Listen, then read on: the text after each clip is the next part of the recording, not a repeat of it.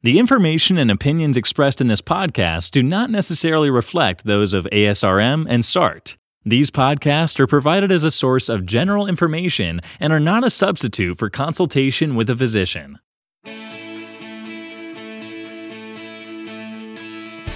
Welcome to SART Fertility Experts, a podcast that brings you discussions on important topics for people trying to build a family.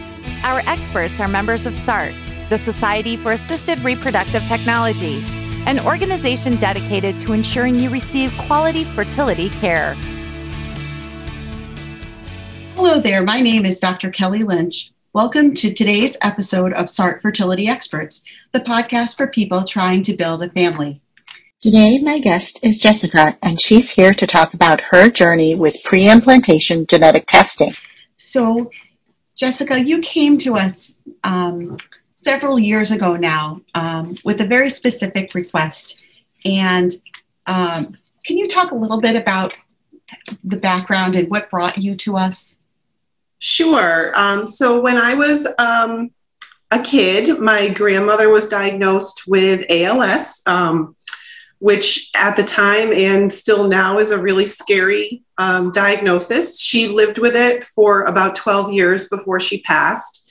And while she was sick, we learned that our family actually carries the SOD1 gene for ALS. So we have the very rare familial form of it. And when I was in my early 30s, my mom was diagnosed, and we lost her after just 4 or 5 years of illness. And we didn't know what to do at that point. My husband and I were just engaged. We knew we wanted a family, and we didn't know how to do that safely. But I knew that I wanted to explore every option to not pass on this gene. I actually talked to my gynecologist at the time, who told me what I wanted to do was absolutely impossible and I should give up on it. And if I really wanted to go that route, I needed to look at adoption or other options. But it was important to me to try to have my own children if I could. And so after we got married, before we got married, my husband was very aware of everything that I wanted to do, so that he was on board and there would be no surprises. But after we got married, pretty quickly, we met with a genetic counselor first at our medical center, and she went through all of our family history. We shared everything that we needed to. She went to her director, and basically her director said, "I don't think we can help them." And our genetic counselor said, "Oh no, we are going to help this couple." And so we moved forward and moved into an egg retrieval and IVF immediately. We never tried on our own, never went down that route, just met with Dr. Lynch and with the nurses, and everybody from the very beginning just said, we're going to make this happen. And the other thing that was really important to me was to not learn my status. As I said, we know that our family carries the gene, but I have 2 sisters and myself, of course, and none of us know what our status is. And with the data and just what we've learned from people who have found out, the anxiety and the depression that comes with either side, either the guilt or the realization that you don't carry it or you do, was not something that any of us decided we wanted to live with. So it was really important to me to not find out my status. And so the testing was, we were able to kind of keep that a mystery, which we really, really appreciate. And it's allowed us to, I think, live our best lives. And we live every day to its fullest, and we're grateful that we have had that opportunity. Well, we are happy to be involved in your care, and I think just for our listeners who might not know what ALS is, can you talk a little bit about it? Sure. People talking about it? Yeah, no, I'm good. So ALS is also more commonly known as Lou Gehrig's disease. It's a degenerative motor neuron terminal disease. A diagnosis of ALS is basically, it's a death sentence. Most patients live 2 to 5 years with it. So the fact that my grandmother lived 12 was pretty astounding. But basically, it attacks the proteins in your nerves and eventually shuts down your muscles. So you become paralyzed. And over time, it will also attack your organs, your vital organs, and make breathing very difficult, can cause kidney failure, and eventually will shut down those organs. And that is what will lead to the passing of the patient. So and right now there's no effective treatment. There are a lot of therapies that are being developed and worked on. If your listeners remember the Bucket Challenge, the ALS Bucket Challenge, there's a ton of new trials out there because of the fundraising through that program. And so we are actually, we the ALS community, are very optimistic that there may be something coming in the future. But right now there's a few drugs out there that people can get on, but there's really nothing that's effective. That's quite a story. And I think, if I remember correctly, when you first came to us, one of the things that you said is you just wanted to help the next generation. You really wanted your offspring to not have to worry like you have and have to go through what you went through. Yeah. So when my grandma got sick, I was old enough to understand what was going on.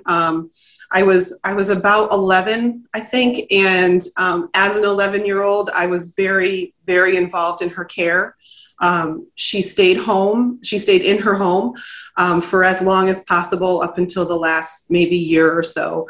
And so as a young child, I would spend every weekend there by myself, basically helping to care for her and to get her around the house and to the bathroom and to bed and things like that. And because of that, we were incredibly close.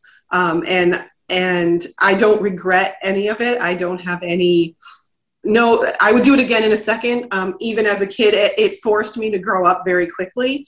So there was that piece of it, but I wouldn't have changed how I grew up at all, other than my grandmother and my mom not getting sick. That, I would change that, of course. But the fact that I was able to be a part of it and to help my parents out and be that involved was something that I value today. And I think it's shaped who I have, but it also made me live very close to it. And so having gone through that, I do not want my kids to have to worry that somebody's going to have to do that for them. And I will definitely share that when our daughter was born in 2017, it was the very first day where I was able to look up and say, it's over. It's over. No matter what happens to me, we don't have to think about it. I don't have to worry about it. And from that point, I can honestly say for the last 3.5 years, I haven't worried about it. I haven't worried about myself. I haven't worried about her. And it's just sort of become a piece of our history. But having gone through this process has allowed it to not be a part of our present and our future so far.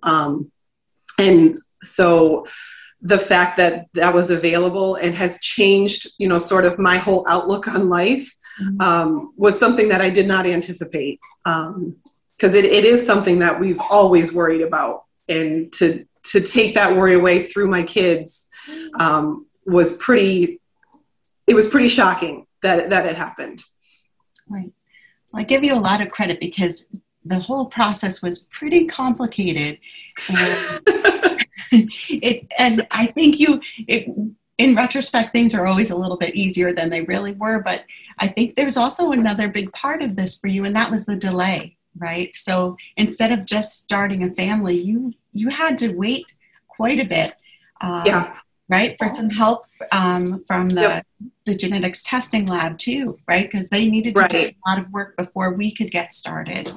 And that just showed to me so much. You were so determined. You had so much motivation and strength to know what you knew what was right for you and your family. And I was always impressed by that. You were resolute that you would have to make sure that the next generation didn't have to suffer as your mom and grandmother did.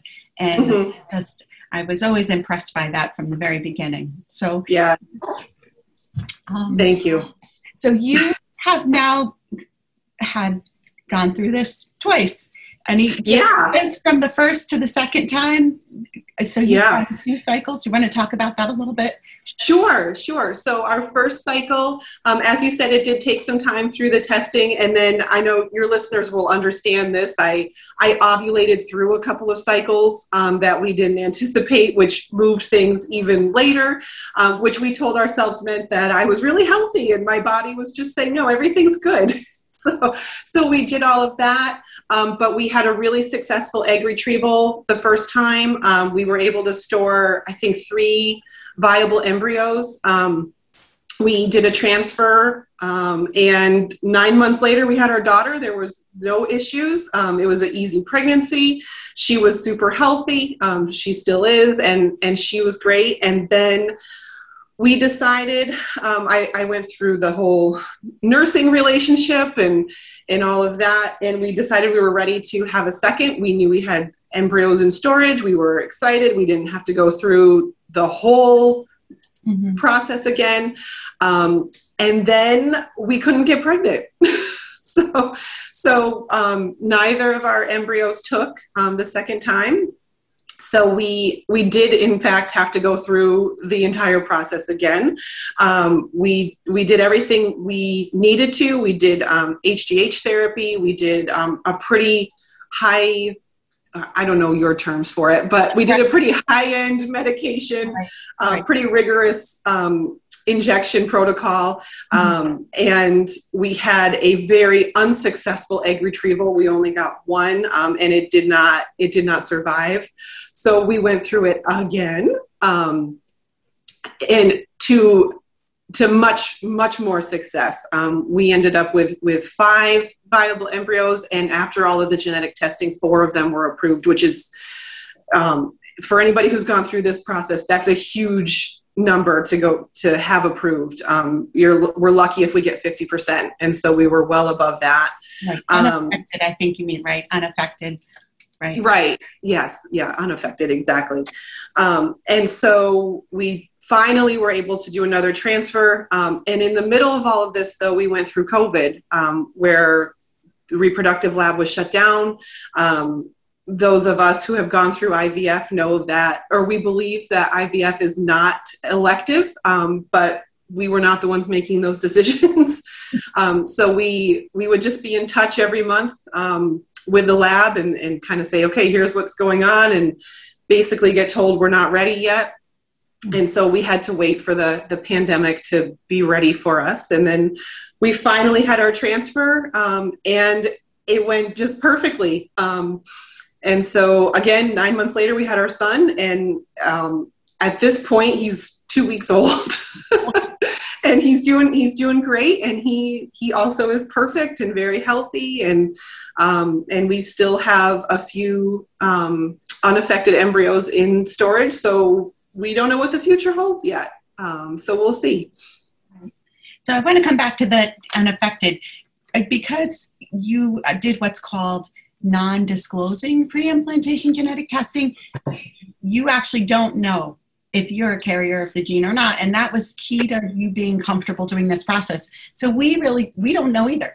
All we know is at the specific site where the ALS gene is, the SOD1, we just know that the embryos don't have your gene at that place. And so the genetic testing lab was just testing for what's called the maternal alleles. They were checking to see if the gene in that spot was from you or from your husband, basically. And so none of us know.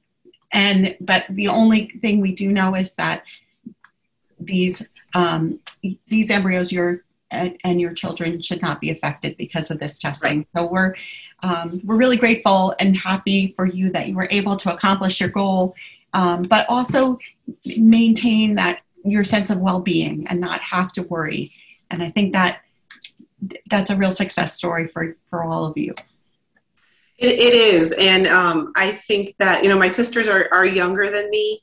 I think one of them has intentions of having a family. And I will share that when we first started, she wasn't so sure about this process. And it just seemed so clinical, and it seemed so, no intimacy and all of that. And so I think that, my husband would definitely share also that you find ways around that. And you decide that, you're going to do what's best for your family, and it just becomes a different story. And now that she has seen our kids and she's, spent a lot of time with us and we've talked about it, I think that she is probably going to go the same route. And so the fact, I just keep coming back to the fact that the opportunity is out there, and people just don't know about it. And one thing that has always stuck out to me when we first met with the lab in Detroit that did all of our testing for us, I think the genetic counselor there told us that the founder found out about our story and said, "This couple is why I started this company." And there's not a lot of what we're doing going on. And so he or she, I don't even know, was just seemed really pleased that they were able to achieve this goal that they had set up through us. And that just always really stuck with both me and my husband. And I don't know, it made us feel kind of special through a process that we really nobody wants to go through it. Right. But it made it as positive as possible. Yeah, no. And that's the key thing to know too. There's many, many people involved in this process to make this successful. There's no one person gets to take credit for the success. It's really a lot of work on your part. Yeah. The genetics testing lab that helped us. It really is. And the genetic counselors that helped you understand that this was possible. Yeah. And there's even more than that. I think, my dad had to do some DNA testing. We got a hold of my mom's neurologist, and thank goodness they're relatively local to us. It's Dr. Robert Brown at UMass, who is one of the leading researchers on ALS therapies. But we had to get them involved because they had all of her DNA testing. And so the chain of people that we worked with was really incredible. And I'm actually about to send him an email, with kind of the results of where we're at now. Because when you get involved in this community, you're kind of in it forever. And so they, as far as they knew, we were the first ones on their end who did this as well. And they've kind of alluded to this is a way to stop it. Not just for our family, but for the whole community. But it's expensive, it's time consuming, and but it's worth every bit of it. What a great story that you tell. Is there anything else that you would want other patients who might have a genetic disease in their family to know about this process, or anything else that people might not realize before they get started? I think just be prepared for the unknown. We absolutely went into this process assuming that I was healthy, and I am, but assuming there would be no challenges. We're, having not tried to get pregnant on our own, we made the assumption that everything would be fine. Boom, we'd take care of it. And then when that secondary infertility hit, and it took us almost 2 years to get pregnant the second time, that was something that we were completely unprepared for. And that actually became harder than thinking about the genetic testing process, because we didn't plan for it. So if you go into this and just do plan for the unknown. I'm not going to say plan for a pandemic, because hopefully we never have to go through that again. But anything can happen, and this is an incredibly tricky process. And so if you know that going in, I think it's a little bit easier to manage and to deal with. Jessica, thank you so much for sharing your story today with SART Fertility Experts. We are grateful for the time that you took to tell us exactly everything that you've been through, and thank you again. I hope you have a good rest of the day and enjoy your family. And for patients with ALS everywhere, hopefully this will give people some hope and hope towards a cure eventually as well too. Yeah. Thank you so much, Dr. Lynch. I appreciate it. Thank you, Jessica. It's been a pleasure. Thank you for listening to SART Fertility Experts, your resource for information on IVF. If you found this podcast useful, please like us on your favorite social media platform and tell your friends about us. For more family-building resources, visit www.sart.org/patient-information or www.reproductivefacts.org.